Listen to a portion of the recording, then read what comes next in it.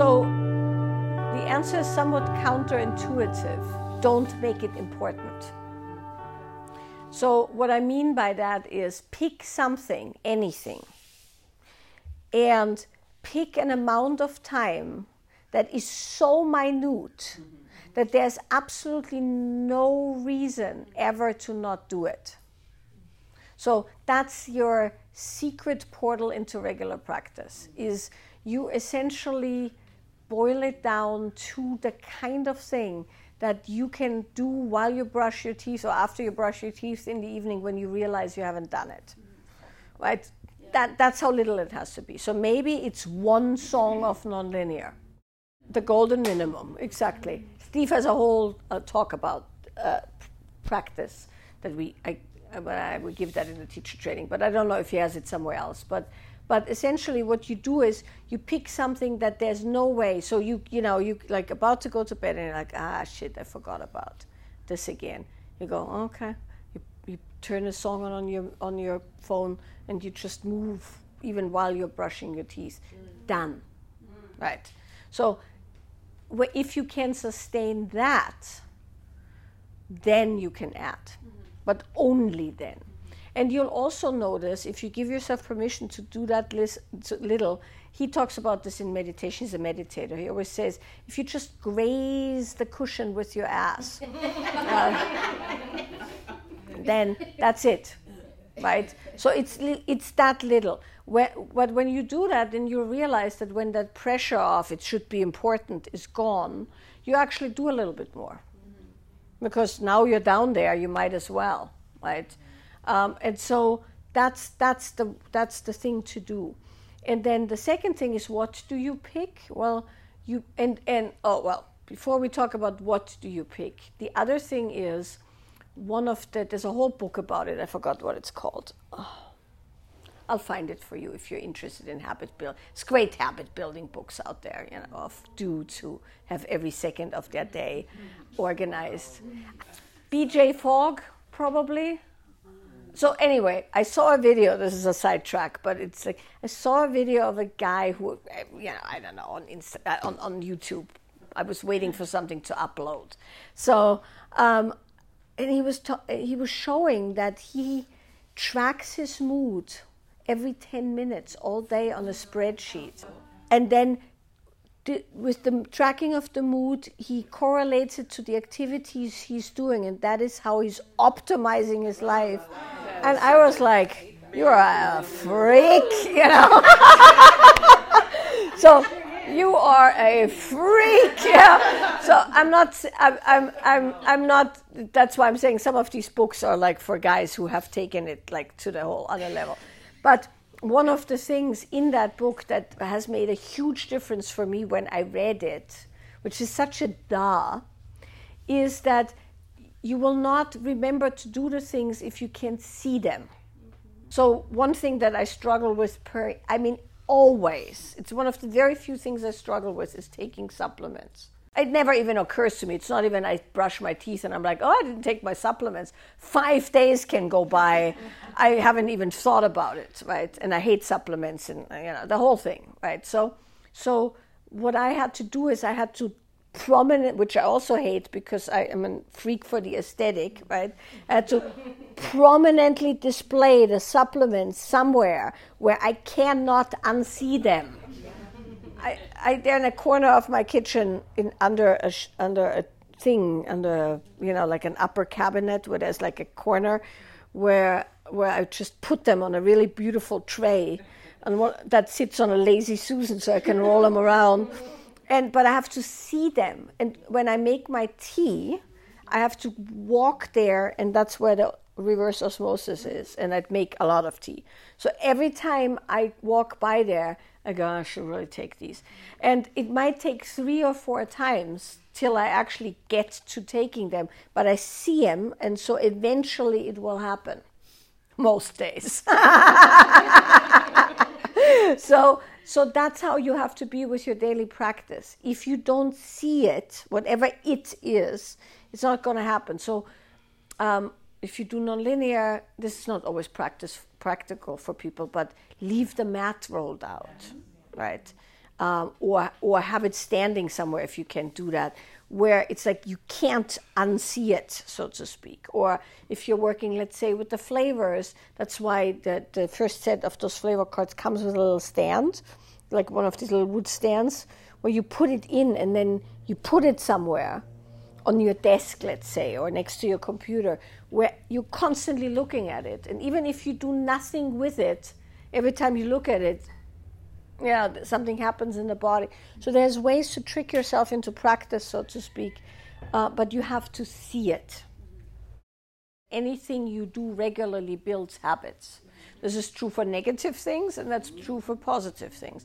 The reason, at least I assume, all of us brush our teeth several times a day is we're used to it, right? Why are we used to it? It's not just because your mouth feels funky. It's because from when you were a small child, if you were told to brush your teeth. And by the way, if you weren't told to brush your teeth as a small child, or you don't do it, the threat of having to treat cavities isn't going to give you a daily habit either, right? Only repetition will give you a daily habit. So in general, if you look at your life and you want to have things in your life that are positive, you have to identify those positive aspects and then repeat them over and over and over till they become essentially a part of your being, which is what Annette talks about, where when you don't do them, they flag as missing, right? So when we look at embodiment practices, which is my particular wheelhouse, what we're looking at is bringing a part of us online that serves an incredibly vital function. I mean, it's obviously not lost on anyone that without the health of our body, right, it's game over, right? Even if if they can keep your brain alive artificially, let's say, that will come soon probably, plug it into some petri dish, you're like no longer having all of the things that come with having a body. So, but beyond physical health, there's also utilizing the body as the enormously genius tool it is. Because the body doesn't only give you health or vitality, let's say, because sometimes we get sick, but vitality as in you move through your life and you can do things, but your body also gives you pleasure. And your body gives you intuition, and your body gives you warning signs, and your body connects you with the beauty of nature and animals and whatever, right? So the body is essentially the aspect that has ancient knowledge from the beginning of human, development till now, that holds all these mechanisms that we don't know consciously. Like de-escalating from fight or flight, like creating homeostasis emotionally and physically, like ducking when a football comes your way without you seeing it. Like all of those things are in the body, and so the more connected you're with your body, the more all these things like pleasure, like power, like vitality power, boundary setting, all of those things come online a lot stronger. So the reason to do a personal practice, for instance, what she's talking about, is to go, and this is the why and what you pick, right, is to go, well, at the end of my workday, when I've been in the office all day or been out with the kids, going completely nuts for hours on end with all the different moving pieces, my body has a certain kind of tension and rigidity, and I don't actually want to feel things, and then I don't want to work out, and I don't want to have sex, and I make bad food choices because, blah, blah, blah, blah, blah. And then you go, oh, well, but I could, when I'm done with all of that. Is there something beeping? Oh, yeah, that's probably outside in the cubby, and it goes through the wall. Yeah, that's fine. Don't worry about it. So then you go, well, maybe I should do something so I come back into my body, so that my body isn't this stranger down here and I'm just up here, so that I feel like connecting with my partner, or so that I feel like practicing something else, or so I feel like not scrolling on Instagram, but hanging with some friends. Because the reason we scroll on Instagram, by the way, aside from it being very convenient and always there and built specifically so you don't stop. If you ever want to read a really, really terrifying book, there's a movie too. What is it called? Johann Hari is what he's called. And it's a whole book where he explains how all those apps and everything was developed to make you buy more and make you stay there longer. And it's intermittent reward. It's all of those kind of things. So why you do that, though, from a body standpoint, is because once your energy is up here, which is what happens when you think a lot and do a lot, because you need the energy up there, so it has to go up there, then you don't want it to come down because it's somewhat addictive to stay in that headspace and everything rolls around up here. And when you come back down here, the first thing that you're going to feel is, I'm tired, I'm achy, I haven't eaten all day, I'm dehydrated, and that doesn't feel good, so it's much better to stay up there in those things. So that's why it's good to do some embodiment practices. And then further to what she was saying to you, if you have stuff that you want to wash out of your system, you have to actually wash them out of your system, meaning you have to move your body in ways that your body can release those things, because they have actual physical holds. They're essentially nervous system contractions and bubbles and knots and stuff that you can, of course, feel in your muscles, for instance, right? Or when people do fascia work, you can sometimes when somebody works on your fascia, you'll have a specific memory pop out, because all that stuff stays in the body because the body is nothing but it's like it's programming, and so you can get these things out much easier if you involve your body, because your body actually knows how to do it while your mind doesn't know how to do it. Well, I'm not against meditation, but because most people, there's nothing wrong with doing meditation if what you need is meditation. So I'll give you an example, and I'll come back to you. I haven't forgotten you. So I'll give you an example. When I was writing the book, I had a very short period of time, and I needed to really, really focus. And so what I did was I would get up and, make a cup of tea and go in my writing shed, which is no longer there. I'm still pointing in that general direction, where that pomegranate tree is regrowing. That's where my writing shed used to be. And I would close the door, and I would put my tea down, and I'd light a candle, and I'd put the same piece of music on every day. And I'd pull 3 cards of my favorite deck, and that was my beginning ritual for writing. And then I wouldn't get out of that damn place till midnight. So I would just stay in there. If I wrote, great. If I didn't write, I wouldn't get out.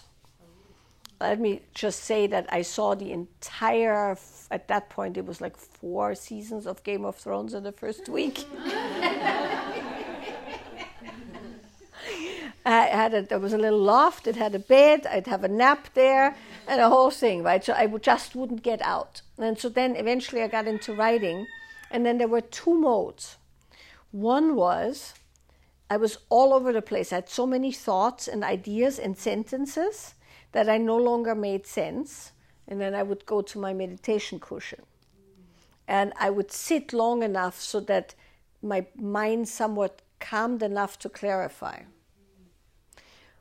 Then I'd go write again. And then if I'd get stuck or my body really ached and I kind of got flat, I'd go on my mat, which was right next to it, and do nonlinear and move my body. And sometimes when I would remember stuff, then I'd move my body, just nothing gets stuck on me. And so that's tools, right? If I needed a clarifying my mind tool, I'd sit and let that happen.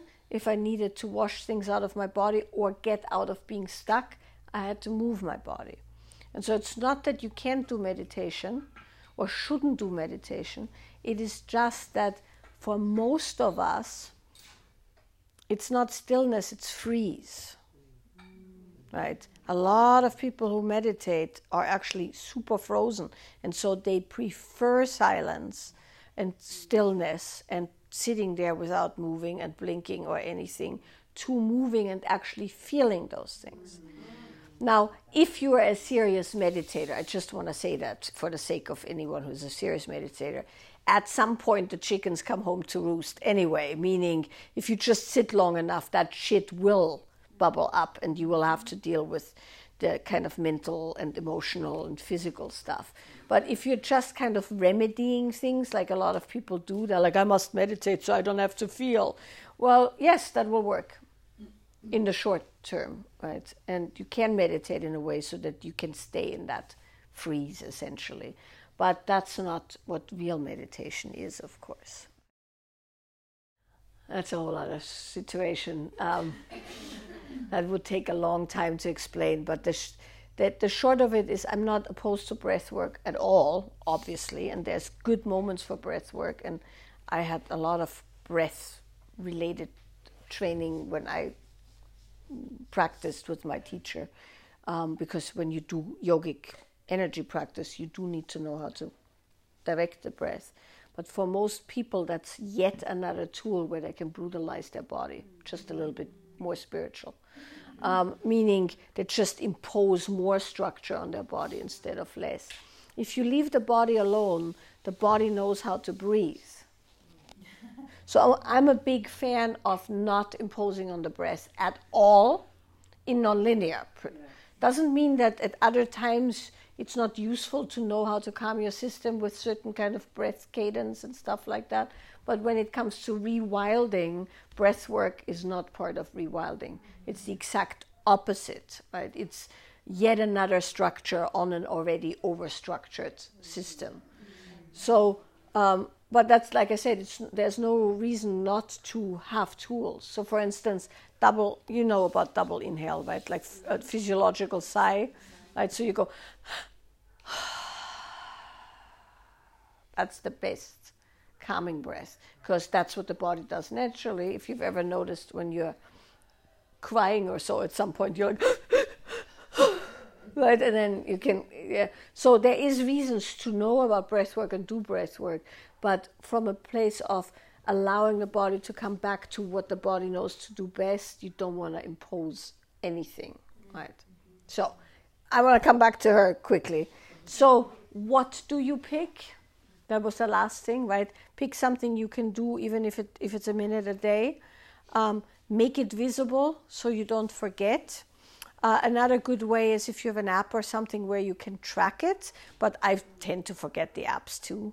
I have gone back to a paper calendar, a project planner that I have repurposed by having all the things I want to do on a daily basis, and it's a long list of things that I want to do on a daily basis, and I color them in color pencil every day because I like coloring and I like color and I like the visual, and then I can see where the holes are very easily over a 30-day period. That's as far as I ever go with tracking shit. Right?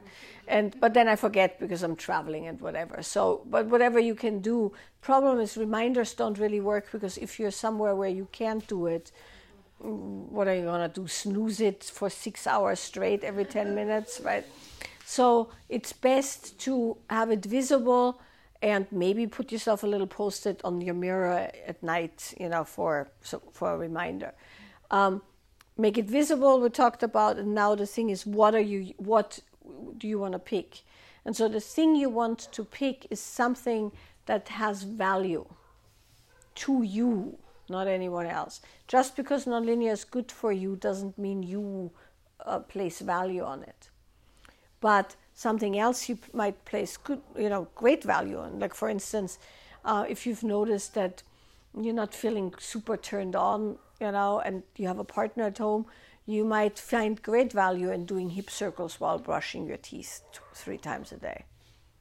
That would, that immediately brings the energy down. It wakes up your pelvic floor, it washes out certain contractions. It's good for, urinary health. It's like all kinds of things. You just do, hip circles every time you brush your teeth. You get so good you could write your name, So, and then that's something that's super valuable to you. Right. So pick something that means something. Yeah. Or that excites you. Or it's one of the reasons I did the cards was I wanted some kind of visual reminder of something that's fun. Like I pull one every morning, put it on my little tea altar, and then I sit there and I look at it, and like I think about it, and then it's done for the day.